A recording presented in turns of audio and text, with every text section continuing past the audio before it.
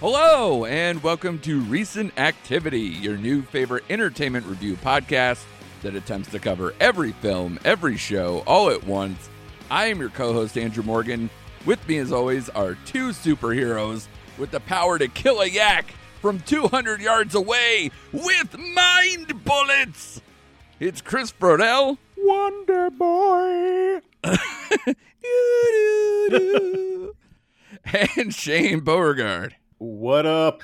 I just want to let you guys know off the bat, I saved you guys because I was going to do my shitty Sly impression. Ooh. But I have already turned two people off the Rocky franchise because I did that Nothing Hits as Hard as Life speech. Oh, my God. Ad nauseum. Ah.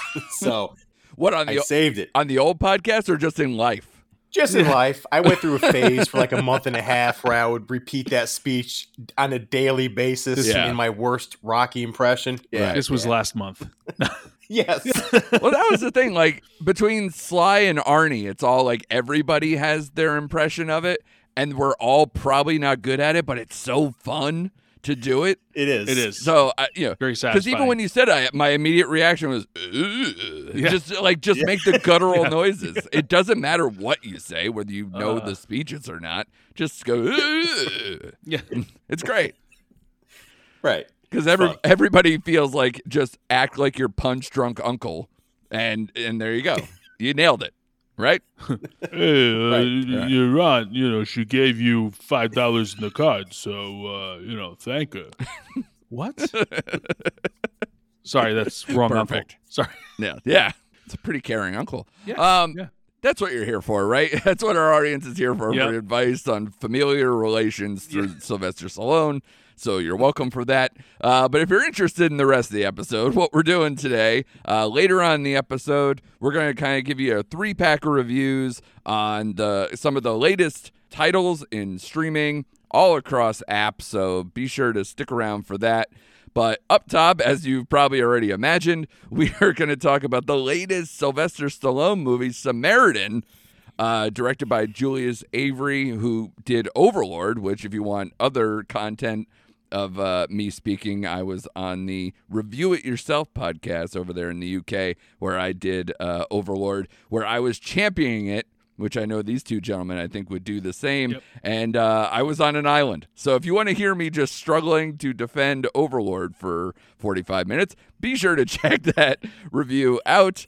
But we will do that, and we'll kind of do a contrast to compare with a very tough genre of not a lot of movies, the non-comic book superhero movie. So we'll get into all that right now as we start our recent activity. All right, we've stepped into the wheelhouse of Shane Beauregard right now. We are in Sly Stallone zone, where, I would say, I can't speak for Chris, but I will say Sylvester Stallone has always been a constant presence in my life. But as the youngest person of the three of us, being born in 1982, a lot of Sylvester Stallone's greatest hits were like over and done before I was like in middle school. So, it's tough to have a full relationship. Plus there was like are you an Arnie guy or are you a Sly guy, or people both? They're always like trying to fight for the spotlight during the 80s and 90s. And to be honest, I was more of an Arnie guy, because I will watch T2 all day, versus like maybe, I could watch First Blood all day. I have certain favorites of mine, but that argument, I always kind of lean Arnie because I felt like he was more in on the joke. He was a little less self-serious, which I know, again, is stupid when you think about stuff like Oscar or Throw Mama from the Train or whatever. So, but we'll get into all that. But Sly is back. He is on Amazon Prime doing Samaritan, the latest kind of, like we were talking about, a non-comic book superhero movie about a young boy that learns that a superhero who is thought to have gone missing after an epic battle 20 years ago may in fact still be around. And Stallone is in this movie. Javon Walton is the young boy that they mention here. He of Euphoria, if you've seen him. He plays Sam Cleary in here. And this is Julius Avery, as we noted up top. Overlord, I thought, was an incredible film. I liked that movie a lot. This is his first movie since then. So not a giant resume to speak of, but I was anticipating this movie based on that, and he brought aboard his boy, Palau Asbak, who was in Overlord as kind of the villain asshole in that movie, and bringing him to be also a jerk in this movie as Cyrus, the villain here. He was also Euron Greyjoy for any of those Game of Thrones fans. The early reviews on this are not incredibly kind, and I don't know where we all stand yet, so that'll be an interesting conversation to see if it reflects the same. But for those who care, it is a 37 Rotten Tomatoes score with a 78 Rotten Tomato audience score. That is higher than I thought it'd be, even for the audience. But I guess if you're a Sly guy, you're a Sly guy. You know, you'll go for anything. 46 Metascore, 5.9 IMDb, and a 2.5 on Letterboxd. So pretty middling grade there as well. But like I said, right up top, this is the Shane zone. So I'm going to clear the lane and let him just cook here and talk. Lead us in here, Shane. Where's your relationship with Sly these days? Where's it always been? Are you just always got, as Bill Simmons calls it, season tickets every movie you're watching? I've always got season tickets, and it's like you said, growing up, I am more of an Arnie guy. I will just put that out there. Yeah. But if I had to pick a favorite franchise from the two, it's Rocky. Like, I'm sorry, like Arnie doesn't, like, he has T2 and he has but he does not have anything like Rocky. I'm sorry. So like Sly, he's my guy. And I love every Rambo movie except for the last one, Home Alone. Did not care for that. Yeah. The only movies I don't like that Sly was in is he does not do comedy very well. Like Oscar and Stop or My Mom Will Shoot just. I'm an asshole. Why did nobody tell me I was? You were on a roll. Throw Mama from the train. I know. You're on a roll. Can't stop the train. But like Tango and Cash, Cobra, like outside of the Rocky and Rambo franchises, Tango and Cash is probably one of my favorite buddy cop or whatever buddy action movies. Yeah. So when this movie came out, I had the bar set to like mid-level, you know what I mean? Yeah. And I do like the Expendables. I'm sorry, Chris, but like I do like the nostalgia of having those guys together. I make no apologies for it. Sure. So I was semi-excited about this movie, and I think I told you guys off the mics that this felt like a movie that was stuck in the 90s, but not in a good way. Yeah. Like Demolition Man is a better example of like a 90s movie that he did that works. Sure. And I think he was the least of the problems with this movie. Like Sly's performance was actually okay. I thought it was okay. Like it was passable. I did not like the kid who plays Sam, Javon Walton, which is his middle name. I mean, he was terrible. I do like Cyrus because I'm a big Game of Thrones fan, and Euron Greyjoy was a great villain in that series. Yeah. Oh, yeah. But just the whole setup of this movie just did not do it for me. Like Granite City, which if I lived in this city, I might relocate to Bridgeport. That's how bad this city looked. There was like no redeemable anything about this city. I did like, as we get into this movie, I saw the twist kind of coming, and I didn't mind it. I actually preferred the way this movie ended. But man, to me, it was a missed opportunity because, like you, I loved Overlord. Like I champion that movie as much as you do. It's a great hidden gem of a movie. Yeah. When it came out, I was expecting a little bit more. Some of the action scenes in this movie are fine, but the whole setup and story and the villain is so one note. It just, as they get into it, it's like he's just a guy. You know what I mean? Like, yeah. The whole Cyrus character is just a guy. I'm like, what are you going to do? Like, he just tore. There was one scene at the end where Sly cleared the building of 100 people. And he's like, you're just an old man. What are you going to, he just killed 100 people, dude. What are you talking about? Like, the dialogue wasn't there for me. This movie let me down quite a bit. And again, I didn't have high expectations because it was on Amazon Prime. I just figured it'd be a passable throwback 90s movie, and it just missed its mark. Everyone but Sly, I thought. Yeah, I mean, it's so tough when Sly is 76 years old. And even for the conceit here of being like, oh, he's been gone for 20 years. Yeah, sure. That deep fake made him look like he was like 35, not 55. And Jesus. Although I got to shout out steroids. My God. Like he he still looks pretty damn good and youthful. I guess it'd be HGH maybe these days, to be fair to him. Something to where whatever the current HGH. incarnation of keeping Sly alive and kicking, literally, the fact that he looks that youthful makes me. I just should start taking drugs. Is what I'm saying. I should probably That's the start moral of right this now. movie. Yes, exactly. Take HGH and take a lot of it. Yeah, you want to take anything away, any lessons? Because it's not any of the lessons he gave that kid I'm taking away. I barely remember them. Because I will say, yeah, man, the dialogue in here is brutal. They don't give him a lot of, like, even just simple mantras to say. Like, it's more just, no, I'm not who you think I am, and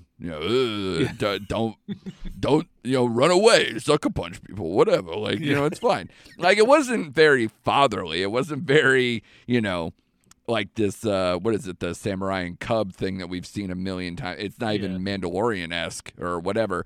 We're just seeing an old man who's hung around too long. Just trying to. Occasionally dial it up for our benefit, because the best part is when Sly goes barreling through walls and goes ham on a gang in an old factory building. I mean, other than that, it's pretty weak. It's a very basic script. It tries to overcomplicate itself by doing a switch and a twist at the end, and the action's okay and weirdly believable considering Sly's age, but I think I said this to you guys off the myth building, like the opening thing about the brothers. I thought that would have made for a better movie, but of course you're not getting Sylvester Stallone if you're making that movie. But maybe go make that movie now. But of course this movie is not doing that concept. If they're like, oh, we'll make the prequel now, don't do that. Don't do that now. We're all done. We're not coming back. Sorry. Or at least maybe me and Shane aren't. What do you think, Chris? Where did you land on this one? I saw the trailer and I was like, ooh, yeah, that looks like it's perfect for streaming. Like, yeah, you're questioning, you're like, Stallone, theater, right? And it's like, no, I understand. Although, when was the last time he was in a theater? The last Expendables, I would assume? Yeah. Creed. I believe no. Creed. Creed. Yeah, Creed. All right, Creed 2. Yeah. Something like that, yeah. The last Stallone movie in the theater, I believe, was the shitty Rambo movie, the Home Alone Rambo. Oh, was movie. it? Okay. That was like a couple years ago. That could be. Yeah, that was like three or 4 years ago. Yeah, probably about 4, yeah. But again, it's sad, though. I even bought in on the one he did in Burma. I fucking love that one. I like that one. Hey, I was like, I can't believe I like this movie. One, dude. Yeah. It's not great, but I liked it. I enjoyed it. No, but it came out of left field, and when he grabbed that 50 cal at the end, it just fucking mowed everyone down. Yeah. Fucking awesome. Yeah, it's actually a better version. It's almost the better version of this story. He laid low. He didn't want anything to do. He's been in hiding, and then you awoke the beast, and then he fucking kills everyone. Because that is a great parallel. That is a great parallel. Listen, he's fine in starring roles. He's fine in guest appearances, pop in, say a line or two, get out, whatever. But yeah, as soon as Shane said that about it being like, have that 90s feel, but not in a good way. Yeah. I think you just left it open-ended when you said that. You're just like, oh, it feels like a 90s film. I'm like, okay, all right, that can't be too bad. But I liked a lot of 90s films. I grew up in that era. Yeah, exactly. And there are a varied variety. And I think I said to you guys off air, it felt like if Last Action Hero didn't have any fun or charm. Like, right. it has the little kid, it has the older action star, and trying to, like, get away from the bad guys or try to make things work and teach a few lessons or whatever. But it's like the Lucas of lukewarm versions of Last Action Hero. And a lot of people even said it's closer to like Judge Dredd than even like some of the other terrible ones. But a lot of people I know would clearly pick Judge Dredd over this. I definitely there's no good comparison because this movie's not good. I definitely so that's felt the hard part. The whole Last Action Hero aspect of it but in Last Action Hero, we understand that it's a kid in a movie trying to point out that everyone's in the movie and no one believes fantasy. And you're in on the joke as the audience in Right. that movie too, because you're going into this action fantasy land. And it's heightened reality, and then going back and forth between that reality and the real one. It's a lot more fun. It's a lot more inventive. I hate to even say the word, but I was just like, what other movie where it's like a younger guy with like a super built, like superhero-ish older guy? Like, is there another one Steel. that you could think of? Sort of. No, I know. I guess. But with this one, it was just like the kid suspects that his neighbor is this Samaritan that's been gone for how many years. And Right. it's almost that level of, it is you. And nothing proves that Yeah. it is. But he keeps on trying to point it out. He keeps on tailing him. He keeps on trying to prove that he's right. And then, lo and behold, something happens where it's like, you are him. Great. Right. Teach me how to be brave. Teach me this. It's like, really? Right. You could have learned that from any stranger. Why do you have to go to this guy specifically? It's Yeah, like, and I understand it's the push-pull between Yeah. him and Cyrus and trying to, show shades of whatever his origin Yeah. story was. But I didn't feel it. I wasn't feeling it in the they fights. just- I wasn't feeling it in the dialogue. It was just Right. an obvious thing they were trying. They didn't set it up right. It's like you said earlier, Andrew. It's like Sly was supposed to be like his father figure, since Sam didn't have a father. Right. They try to play into that, but they just did not set it up. And like you said, Sly he gave two shits, really. Yeah. I mean, the lesson on the roof, that wasn't even a lesson. It's like you said, it's like he took him up there and nothing happened. And the whole Cyrus, like you said, the push-pull of Cyrus's character too, I actually like him as an actor, like I said, and I thought they could have done more with that character, but they turned him into a one-note, bad dialogue villain, and Right. it was just utterly ridiculous. I just, and the whole hammer that was forged from fury and rage, I'm like, really? Okay. Yeah. All right. And because they needed to do this whole kind of twist ending thing, they lost all the opportunity to have moments where Sly is kind of looking back more and kind of trying to sort through his own feelings and why he's in hiding and do all that. They could have told that in a less linear fashion once they got to the present. They did like one flashback, and even then it was to more throw us off than it was to like prove something or illuminate something. So I think they could have done more if they just didn't play, an hour and 20-minute gambit of hiding the football, Yeah. Mm-hmm. And Cyrus was doing his best Fagin from Oliver Twist. It was Yeah. like he has his minions go out and do his dirty work, but he has this plan that really wasn't cohesive. Right.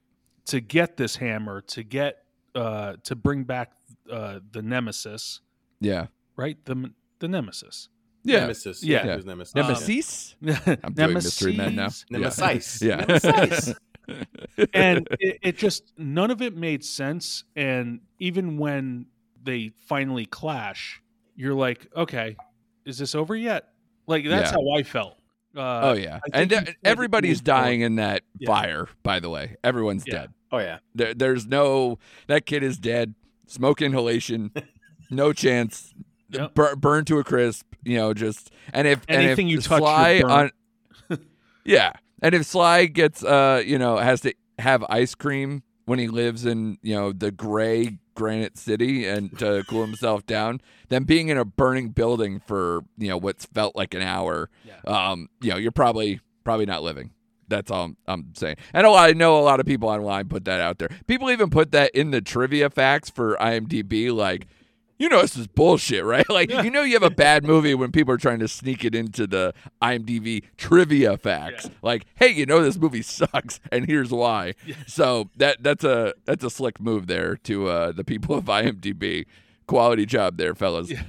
But I figure let's put the grades out there because obviously we're not that impressed. But I figure the conversation we can then kind of turn it to being in this subgenre that we were kind of talking about of these like non-comic book superhero movies that a lot of them we really like, and then there's ones where you're just like, God, but they don't make a lot of them, and these bad ones are probably the reasons why. Shane, I'll start with you. Where'd you land on a grade, buddy? I was going back and forth with this one because it hurts my heart. I just want you to know that I'm putting it straight on Sly. Like, it hurts my heart. I gave it a 2. I gave it a 2 out of 5. I wanted to give it a 2.5. I really did, but there just wasn't enough there for me to boost it up. So sorry, Sly. I know. And I defended Julius Avery. People saying like, "Oh, the trailer looks like shit," but I'm like, "Yeah, but did you see Overlord?" I said so many of those things over and over again, and I'm with you, buddy. Same here. 2, not much there to talk it up at all. Chris, you on the same page, wavelength here? I can't believe it. 3 2s. Yeah. Yeah. It Oh, really, there you go. I was kind of teetering on like, it was half a film. So I was going to say 2.5, but no, it like severely It's lacked actually in less than story. that. No. Yeah. It severely lacked in story. There was some cool moments. It wasn't terrible because I've seen some terrible, but it's a 2. I felt like the only quote cool moments was just whenever Sly would be able to get off the chain. Other than that, I didn't care. There was no like, oh, but there was that poignant moment, whatever. I think there was one scene, I think I said to Shane or whatever, where it was like, oh, that one scene with the woman who is kind of like the like girlfriend-ish kind of character to Cyrus or what have you, even though they're all family, so I don't know what that makes it. It seems very, I don't know, incestuous, but we'll see.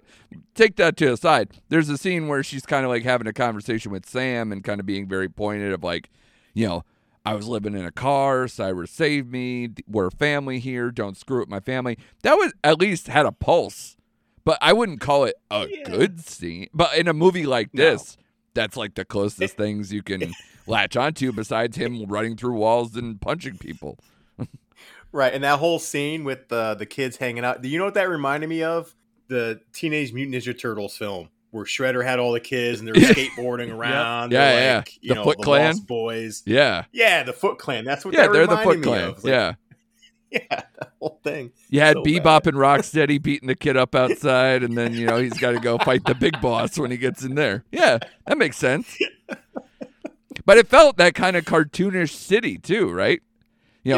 We're in, I get whatever the Turtles were in. Is that supposed to be Manhattan? Because they talk about it like that. I forget whether it's traditionally New York City or not. Anyway. Yeah. I'm a terrible 90s kid, I guess. But now that we got that out of the way, we're not talking Turtles anymore because that was a comic book superhero movie, technically. The genre we're talking about here, though, are like the non-comic book superhero movies. And there are some that I will talk up to death. I know Chronicle is like a favorite of mine. There's Unbreakable is probably my favorite M. Night Shyamalan movie, in which this movie it probably wants to say that it's influenced by Unbreakable, but go fuck yourself if you think you're even close to the vibe just because you had kind of this unknowing, reluctant superhero that's made out of stone. No. We're not playing that game. We're not doing that. But there are some really strong versions of it. But Shane, I'll ask you, like, what is it that makes a movie better than what we just had here? Like, what was the missing ingredient that, like, the ones that we like in this genre have that this just didn't? Oh, God. It's like you said, I felt like they were going for that Unbreakable vibe. But Jesus Christ, they missed the mark on that. Really, it's just strong writing. Like, one of the movies that I like is James Gunn's Super. So if you're a James Gunn fan, his humor, his writing, the cast, they all are top notch. So as long as he has good writing, that's what makes it for me. Just get me invested in the character. Like David Dunn in Unbreakable. I was invested in that character all the way through the trilogy until they fucked him in that last movie, which I won't even get into how they did that character because it still pisses me off. Yeah. But make me care about the character. Give me some strong writing. Give me some dark humor because the Super is a dark comedy, and we'll get into that later on the show. But that is a true definition of a dark comedy because that is a twisted, messed up movie. With Rainn Wilson. Yeah. So that's what this movie was lacking. It just lacked a screenplay. It just lacked character development. Right. So give me that, and you got me. Because it is hard to make a movie that's not based on a comic book and you're just starting from scratch. I mean, that's a lot of heavy lifting to get someone to care about that shit. Yeah, I guess it's just all about like you said, it's all of what you said. I definitely echo what you're saying, but it's just simply a point of view and a proper tone. And this just like was just paint by numbers. So, and even then they were painting outside the lines in a very sloppy way with basic children's watercolors, I think. Chris, yes. do you find like a corollary between like what works in this genre and why this one didn't? Yeah, I mean, I'm not trying to rewrite the movies that I see, but like when I see Samaritan, I'm like, they could have stretched out the fact that like, is this guy this missing superhero? Is he not? But right up front, you're like, oh, that's him. Okay. Right. So when is the big reveal? You don't have happen? Sylvester Stallone if you don't. Yeah, exactly. Right. Yeah, exactly. Like, you know, you get Joe Schmo and be like, oh, he's kind of built. He looks like a superhero kind of guy, but, you know, he looks a little weathered. You know, stuff like that. But I always sing the praises of a movie called Special starring Michael Rappaport. And with that it's a hard T, isn't it? What's that? It is a hard T. Port. Yeah. It's not Stephen Colbert. It's Rappaport, right? Is it? I don't know. Whatever. Yes. Yeah. He's from New York, so, you know, whenever. Yeah. You know. I don't know. Yeah. Rappaport, yeah. If you want to talk about accent work, we can get on that guy. Yeah. But anyways, no, like in that, he's actually subdued. He's not really, you know, the Michael Rappaport that we, you know, all know. Loud, brash. He's subdued. He's, you know, taking this experimental drug that may or may not give him superpowers. Right. The ability to phase through walls and whatnot. You don't know throughout the whole movie. And it's interesting to follow this character, which he's inherently a sad character. Like, you know, he keeps to himself. His character's name is Les. I mean, how on the nose can that be for someone who kind of keeps to himself, doesn't really interact with others because he's just not. He's introverted. He's ashamed. He's this. Right. And throughout the whole movie, you're trying to figure out, is he crazy or does he really have these powers? And I ask anybody who's just sounds interested in that premise to go check it out. Tell me the tagline for that movie was "Less is more." Oh my God, it should have been. It should have been. Hold that on. was the first thing that came to my mind. Let me look that up. I Especially hope during that time period. God, yeah. Please help me out there. Oh, but you're right. You know what's funny too is at least all these other movies, especially Unbreakable. Unbreakable is just 1-2 hour origin story. Yeah. Like the origin story is an animated thing spoken from a boy that we're just getting shoved to us in the first 5 minutes. Yes. So I think they took all the fun out of what normally people are into, on top of the fact that it didn't have the greatest dialogue or perspective that a lot of these ones that we seem to like do. And it didn't even have the humor or charm or the attempt of such a version of, say, like even a Hancock, you know, which isn't great, but like, you know, at least it tries and it has Will Smith. You know, if you're going to put like a big star in it, usually that should get you halfway there. But when you're trying with a 76-year-old version of Sly, who I haven't enjoyed one of his films in a long time, you know, diminishing returns. You know, I don't know what you're gonna get. Was that point, Shane, that you were gonna try to take my head off, or am I on thin ice for saying that, or are you agreeing with me? Telekinetic powers. Yeah, that's right. You're on thin ice, buddy. Yeah. Considering you're the closest one to us actually having a superhero body, I will then back off and I will move on past the point because we got a lot still to talk about. Let's take a break here. And then when we come back, we got 3 of the latest streaming movies to review for you guys. So stick around and come back with us. Do you like beer? Do you like podcasts? Do you like beer podcasts? Then check out Crackin' One Open, a podcast about brews, news, and pop culture reviews. Every week, we crack open a new craft beer from breweries around the country. And sometimes the world. We'll talk about how it was made, what's in it, the history of the brew, and the brewery. Then we'll give our tasting notes, and while we're finishing up, we'll talk about some of the latest goings-on in the world of pop culture. So check out Crackin' One Open with Mike and Elise, part of the Forgotten Entertainment family. All right, as many times as we've done episodes recently where the theater movies have let us down, let's deep dive into the streaming movies now. We got 3 reviews for the stuff that has come out quite recently in the last couple weeks here. We have On the Count of 3, Orphan, First Kill, and Me Time from Netflix. So we're all over the map in terms of the streaming services. So we'll tell you which ones to watch on your couch with, nice beverage and hopefully a nice little companion to your side. I don't know where I'm going with this. I'm trying to just set up a nice mood for you to enjoy a streaming movie. Maybe not the mood that Gerard Carmichael would have suggested for the dark comedy On the Count of 3, which just hit Hulu as a Hulu original. This movie is a long time coming because this was a Sundance movie, not even this past year, but the year before that. So it's been like a year and a half I've been waiting to see this movie. It is directed by Carmichael, starring Carmichael, and produced by Carmichael. If you're not aware of him, of course, he is a stand-up comedian who had his own sitcom, The Gerard Carmichael Show, for a while, and now is venturing into movies. This is his directorial debut, and it's a darkly comic feature about 2 best friends, Val, played by Carmichael, and Kevin, played by Christopher Abbott, on the last day of their lives.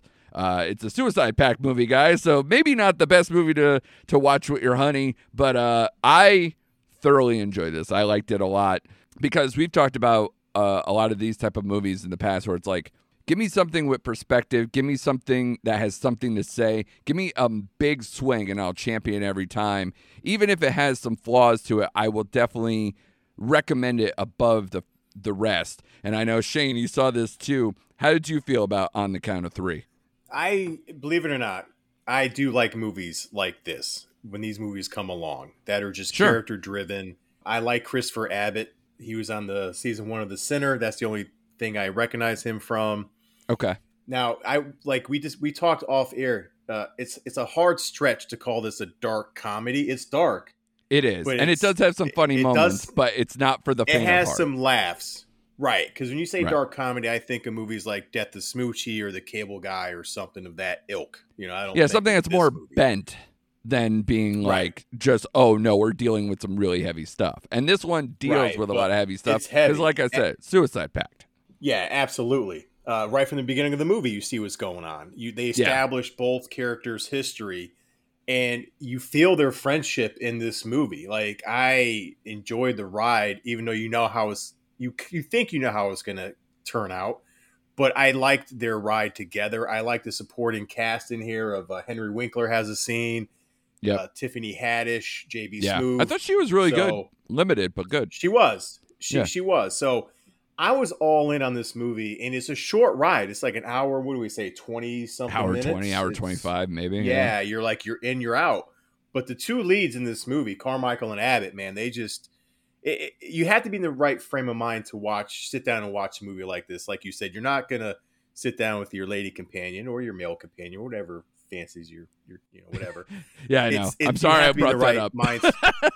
I know. You have to be in the right mind spot for this movie because it is heavy. Mental health and suicide and just all that plays into this film. But they do it I don't know, man. Like, I gravitated toward this movie. I really dug this movie.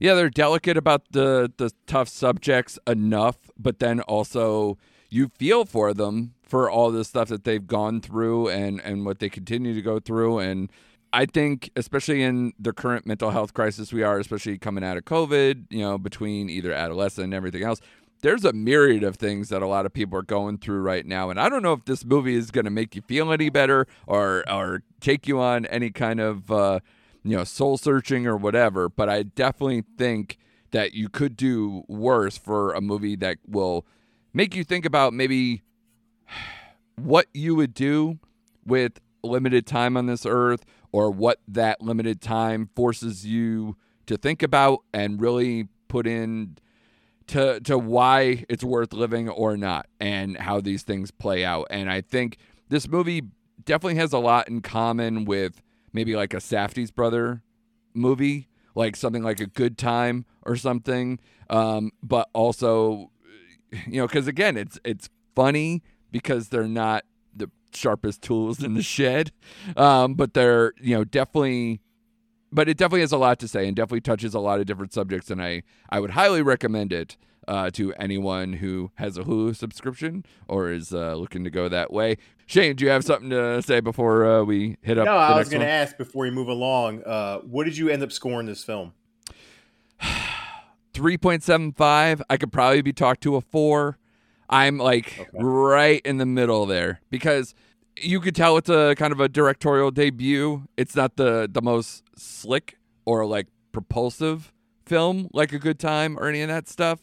But I think I like so much of the content of the film and where it ends up that I would definitely score it higher than most. You?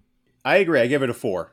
I think it's a solid 4. Like you said, It has its flaws, it has its little hang-ups, but I liked it a lot. So 4 for me on this movie.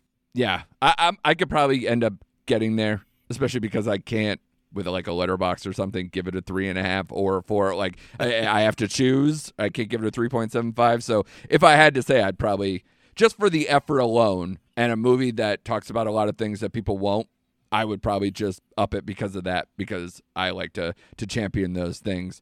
For our next one, Chris, you're taking the bat on this one because we haven't caught it just yet. Yeah. Orphan First Kill, which is on Paramount right now, or I believe it's available PVOD on, like, say, Prime or what have you. This is, of course, what is it? Like prequel. 15 years in between, something like that? Yeah. From the original Orphan, because this is Orphan First Kill, and brings back Isabel Furman, who played Esther in the original film.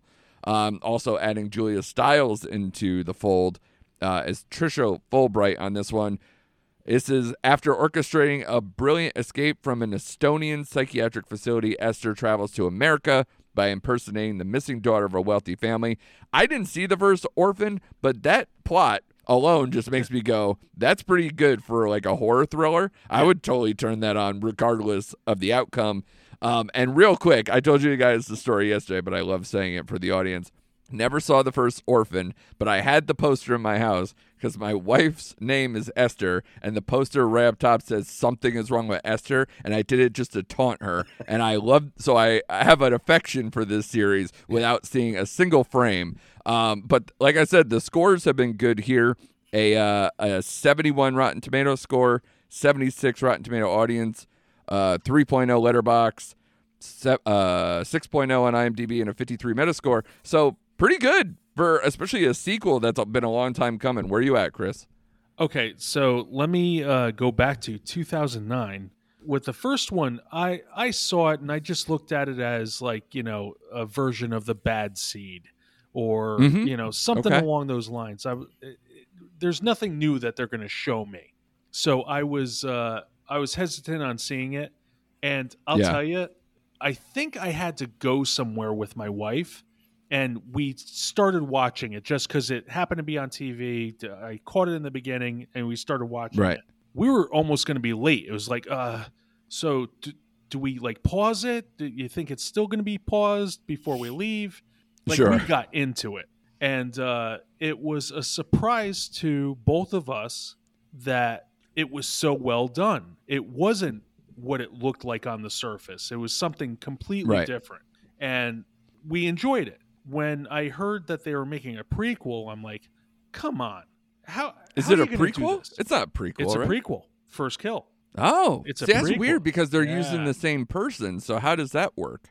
So perspective shots, and I think there's a couple of moments where I'm like, that's like a stand-in. That's a body double right there, because that's like a little girl compared to what Ms. Furman looks like, and she's in her 20s or something like that now.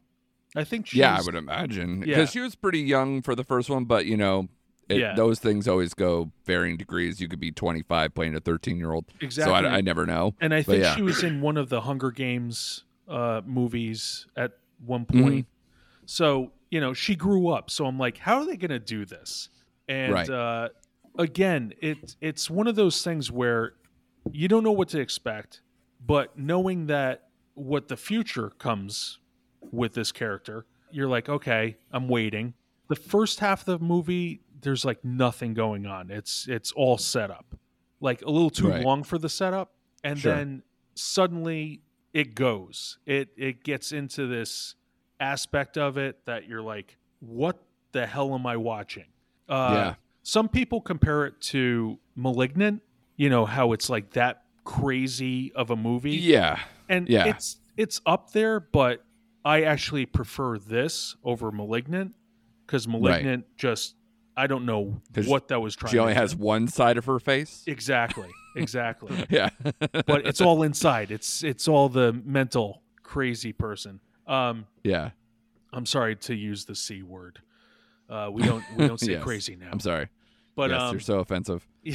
hey, mental health. As I said the word suicide pact a million times, giving no trigger Yeah. warning. Yeah. But it was like, I think the second half of it was pure shock of like, Yeah. they're going this direction, and Right. it kind of like suck you in. But like the first half, you're like, okay, all right, we get it. Yeah. Okay. And then it happens, Yeah. and you're like, holy crap, what am I watching? And then it all gets tied up nicely into a bow at the end. Right. But I don't love prequels in general, but you know Same. what works for prequels? Horror. Weirdly, Yeah. because you're rooting for the villains more often than not, so Yeah. you don't care if they survive or not.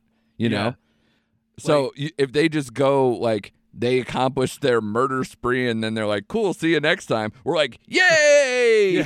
You know, because we're twisted people, especially here in America. So I'm sure that wouldn't bother me as much as say so many of these prequel series or movies that we've gotten in the last few years because we're just ripping up IP everywhere. yeah. And Oh, is there anything that bothered Right. you in the whole prequel aspect of it? Like, I know we kind of talked about her look being the same person, but yeah, outside of that? you know, some of that was kind of jarring to look, and I'm just like, okay, that's another person. Okay, yeah, that's because she's forced not in a hockey perspective. mask, so you have to try to do your best. Yeah. Yeah, exactly. Like, you know, you're like, okay, she's playing a 9-year-old and she's in her 20s. Right. You know, and you can do that with a kid or, you know, someone Yeah. that's closer to age. You can flub a couple years, but like, Sure. come on, you know, you're talking 15 to 20 year difference. Yeah, we were the age level where every high schooler was 30 years old. Yes. For every movie and TV series we've ever seen. So That is true. we're okay with certain thresholds, but going in reverse gets a little difficult. Yeah, and then I will say, like, for a good portion of it, I'm trying to remember how it all tied to the first orphan.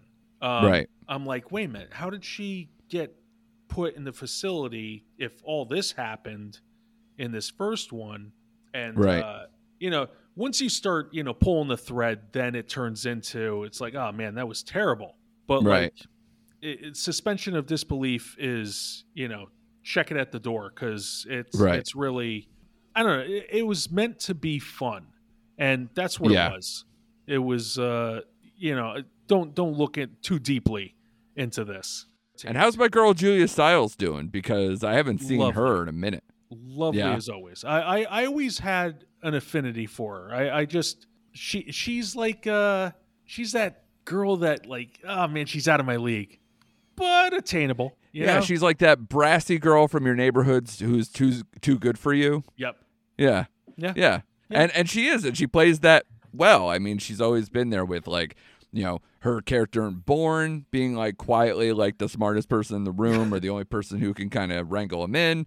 Then Yeah. obviously all the teen movies like your 10 Things I Hate About You or Save the Last Dance or something. She definitely follows that up, and then, you know, she's a Mona Lisa Smile being in the Smarty Pants Yep. classes and everything else. So she's always had that vibe or those characters down pat. So what is she in this? She is an affluent mom of previously of 2 until, Right. you know, Esther comes back into Yeah. the fold.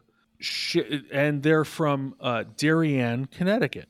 Oh, So I was just like, ooh, Connecticut. where all the privileged people are. Yeah, Exactly. yeah. And I'm like looking I say that, around, and I had relatives who live in Darien, so don't. but that's the at thing. me Like, or I'm come looking through. around like, that doesn't look like anywhere in Connecticut. I'm sure it's Canada, obviously, but Yeah, Like there's Yeah. a scene where they go to a train station, and I'm just like, that's not New Haven.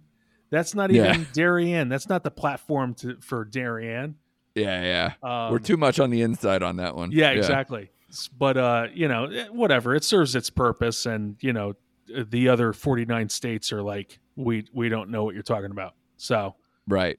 Well, I'm glad she's back in the fold, though. But Yeah. what would you grade it? I guess. So I think I said this before. This is one of those movies where on Letterboxd I would give it a 2.5 because, like I said, the first half serves nothing. It's just like Right. whatever. But I would heart it.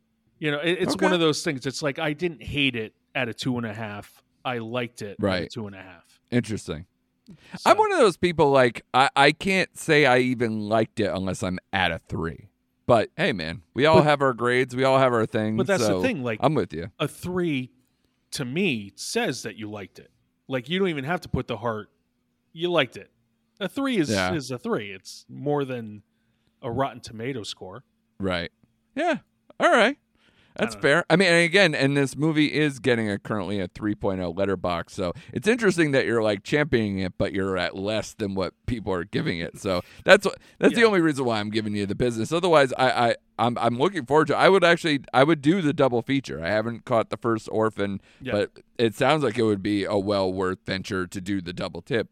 And how would you watch that? How do you think you should watch that? I hate that fucking conversation. Right? I'd watch it in sequential order because I want to have the audience experience. I don't want to do it. I don't follow that shit. I don't care. It's not like, I'm like, oh man, I love Silence of the Lambs, but I'm not going to start there. Fuck off. I'm not doing that. I'm not going back and watching, Manhunter either Red Dragon or Manhunter or whatever version of the prequel version. Go to hell. I'm not doing that. I don't care. I'm going straight to the Lambs and then working my way around. Yeah. Because you got to establish the best version of the character, or you would hope the best version of the character, and then go from there. Because they made it with that in mind, to get to know this person. Right. So that's where I stand.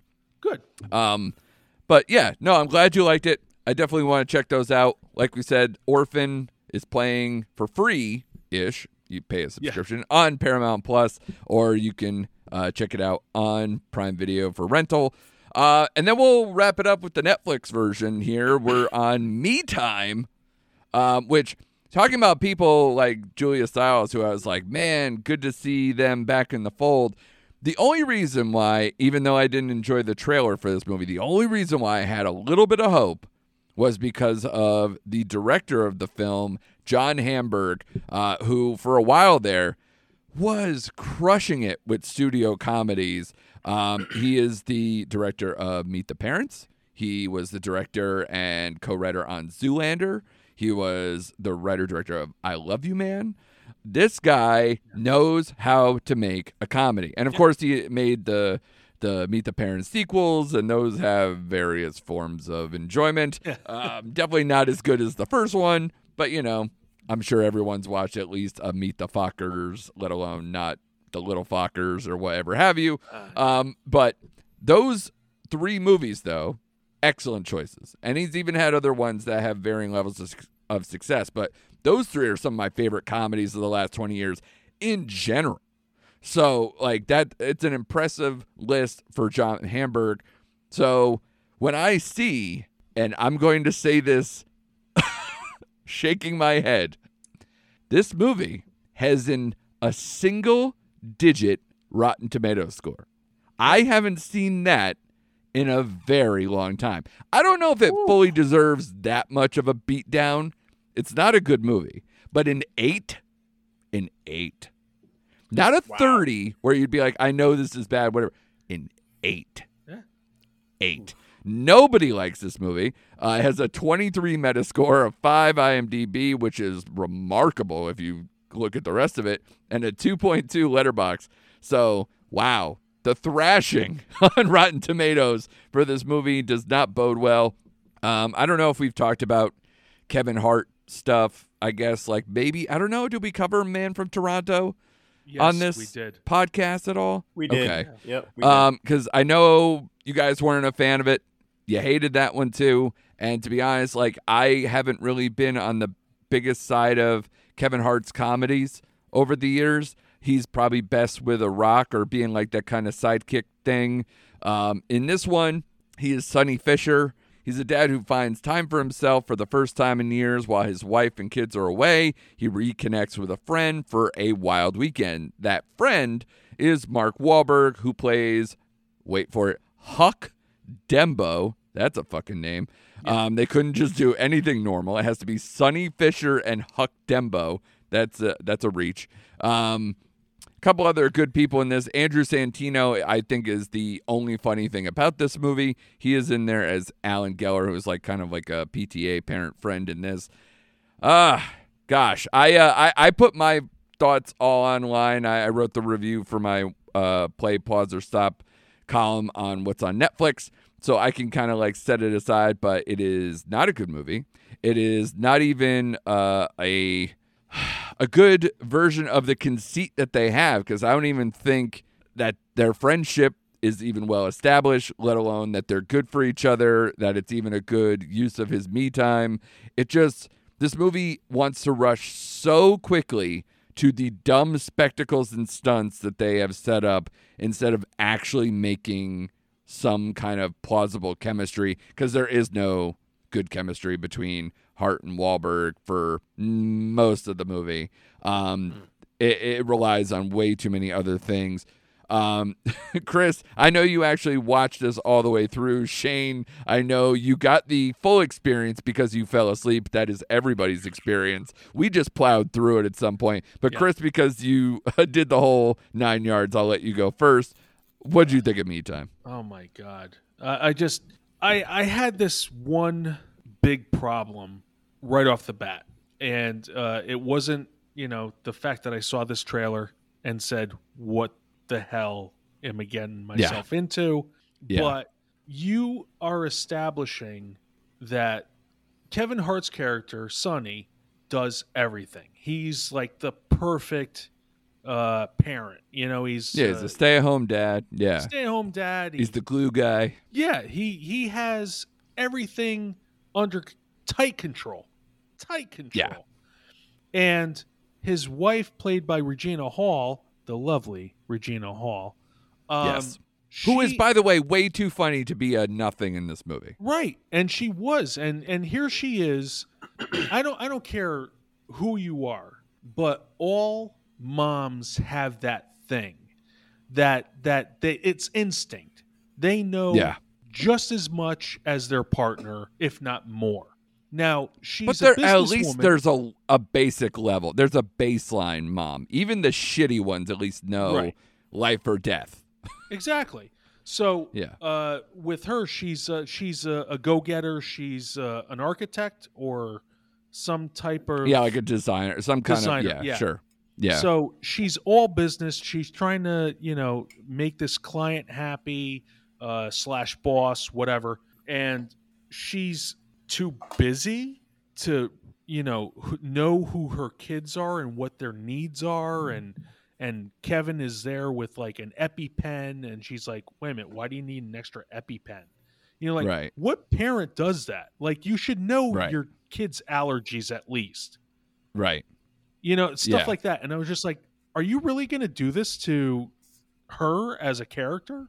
And then, as you pointed out, Andrew, like, we're supposed to believe that this is a friendship that is so tight that Huck can talk Sonny into anything, and they can go on this grand adventure. I was just like, come on, get off yourself. Yeah, if you're going to start with a flashback scene, maybe go younger.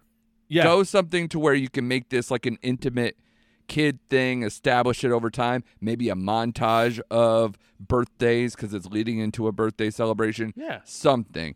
They do one birthday thing. Yep. They're already well into their 30s, what have you, and it's doing stunts and doing stupid stuff, but it didn't teach me a whole lot about their relationship. It was just so quick to getting Kevin Hart to, fly in a wingsuit like he's fucking Batman over a gorge or whatever. Yep. So I didn't care. It didn't get me into the chemistry.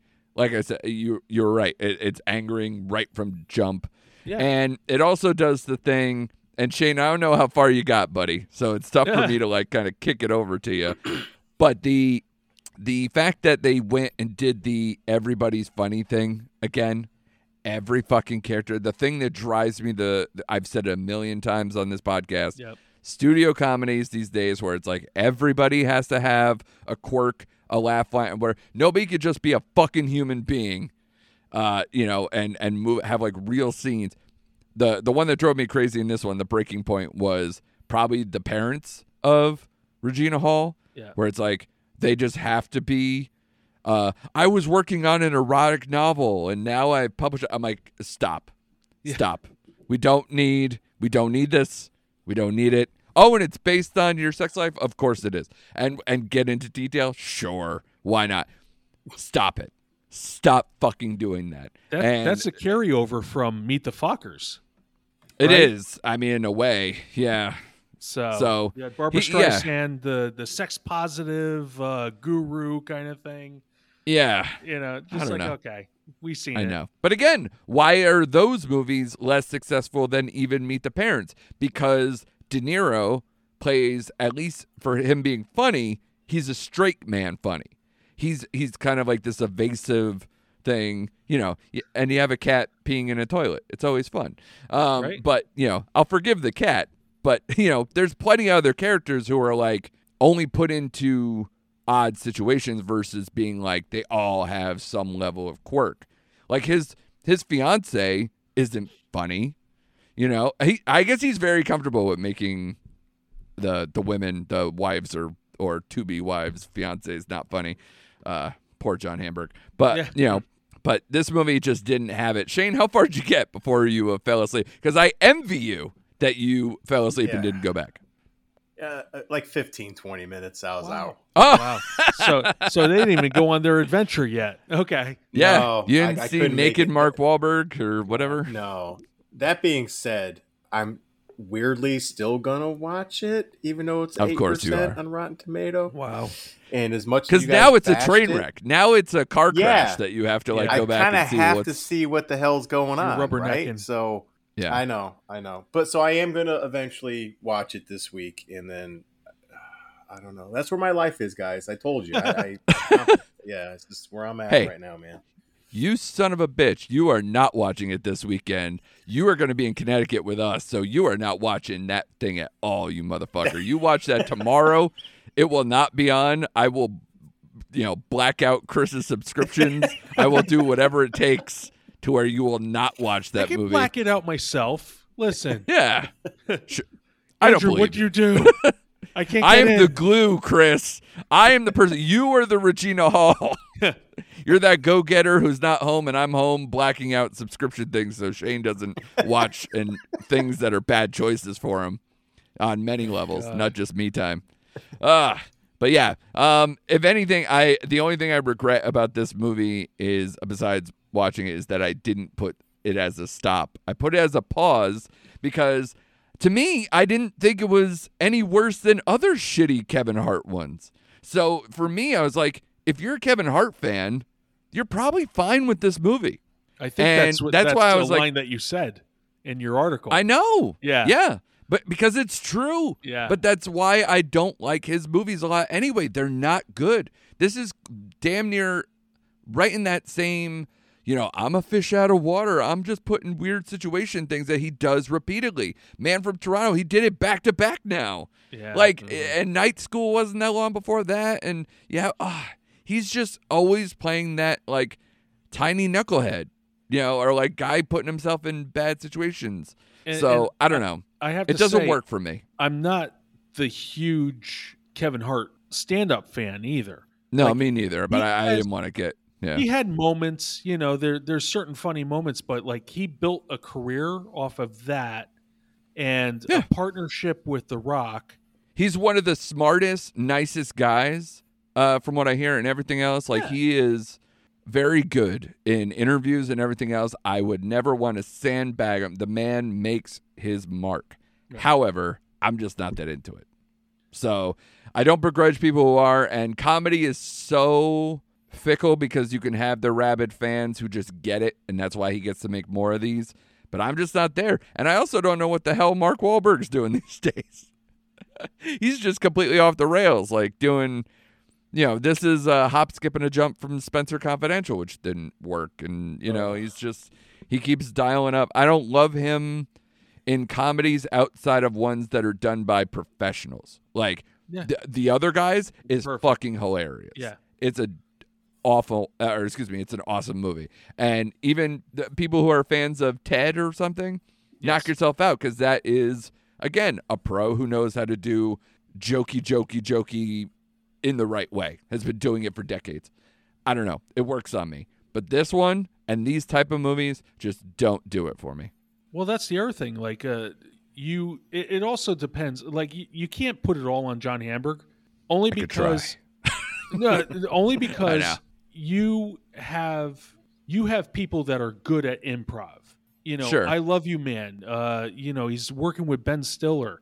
Ben Stiller knows how to, make awkward things funny. He finds the laughs where other people don't. So that's a good partnership. I don't think Mark Wahlberg and Kevin Hart have that.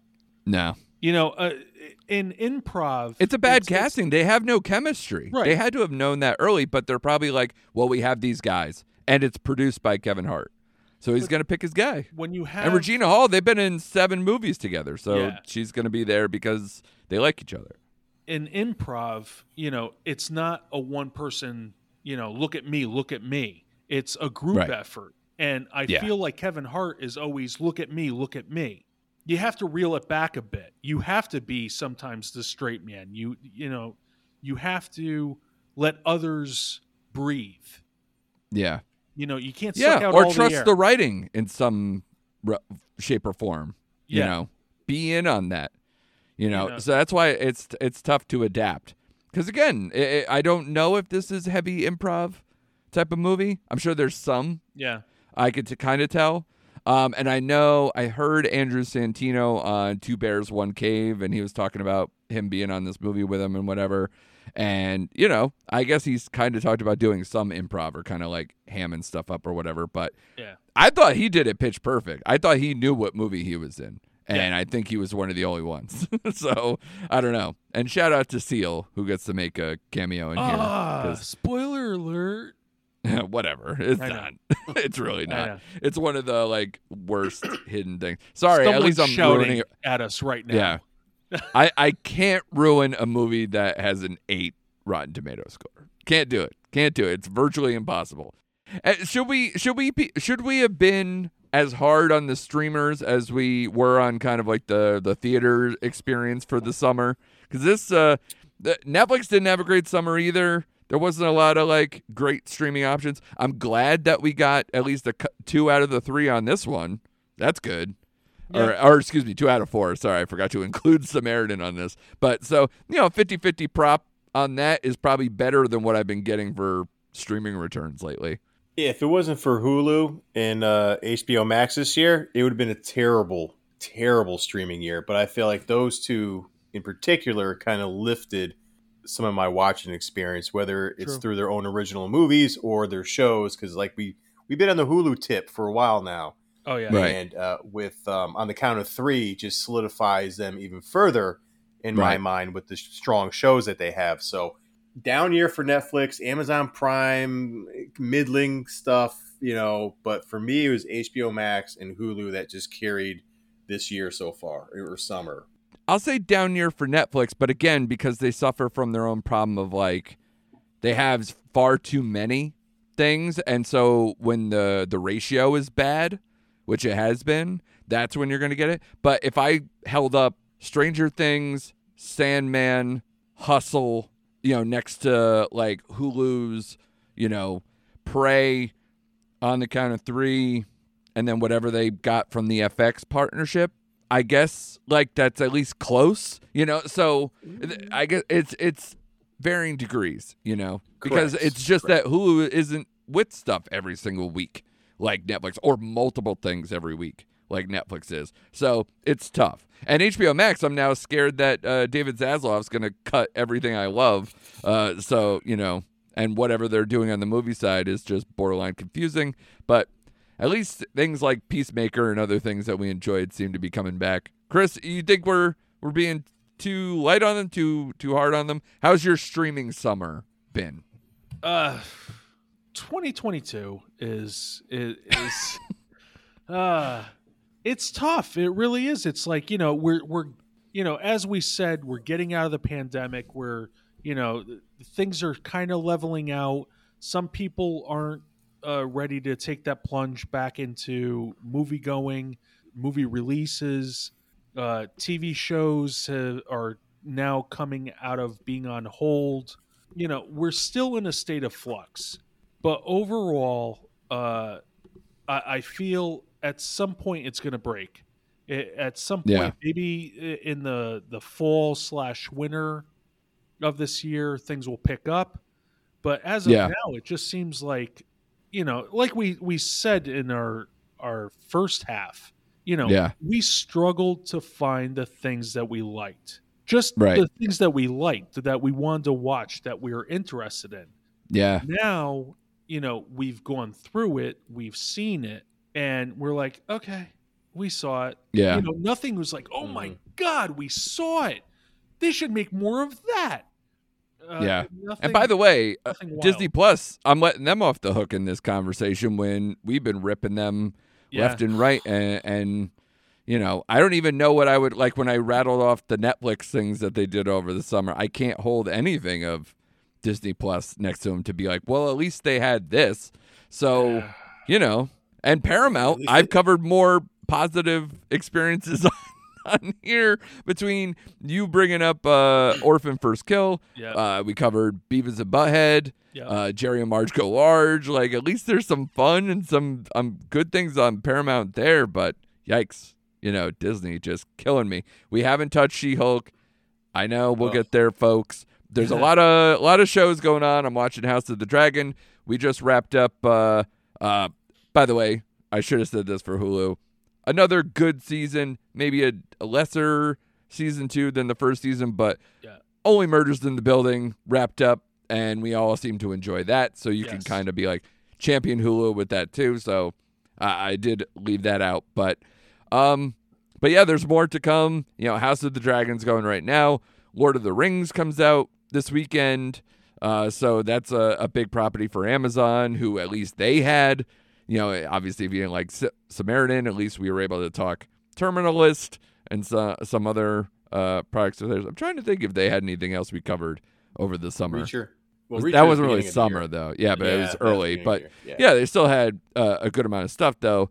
But yeah, definitely TV is going to be heavy in the next little bit here with Andor comes out. I know Chris is out, so I don't know what we're going to cover for it here. Lord of the Rings, I think, you guys are iffy on the fantasy stuff. So, and then House of the Dragon, I know Shane's a Game of Thrones guy, so maybe we'll all bring something about that soon. But I think we want to kind of let those shows establish themselves a little bit before we kind of talk. Right. And like we said, Shane, you're coming into town, baby. So I don't even know. We're going to do an actual in-person recording, which will be the first at number 22 next week for episodes. Yeah, that'll be wild. And yeah, who knows? Maybe that's when we start our fall preview. I don't know what we got cooking. So definitely a lot of things going on right now. Are you guys looking forward to anything specific? Like if you had to pick one thing in the next few weeks here? Surprisingly for me, it is Lord of the Rings. Like that trailer, again, I'm not in the fantasy, but that trailer just nailed it for me. And so that one's got me all in on that one.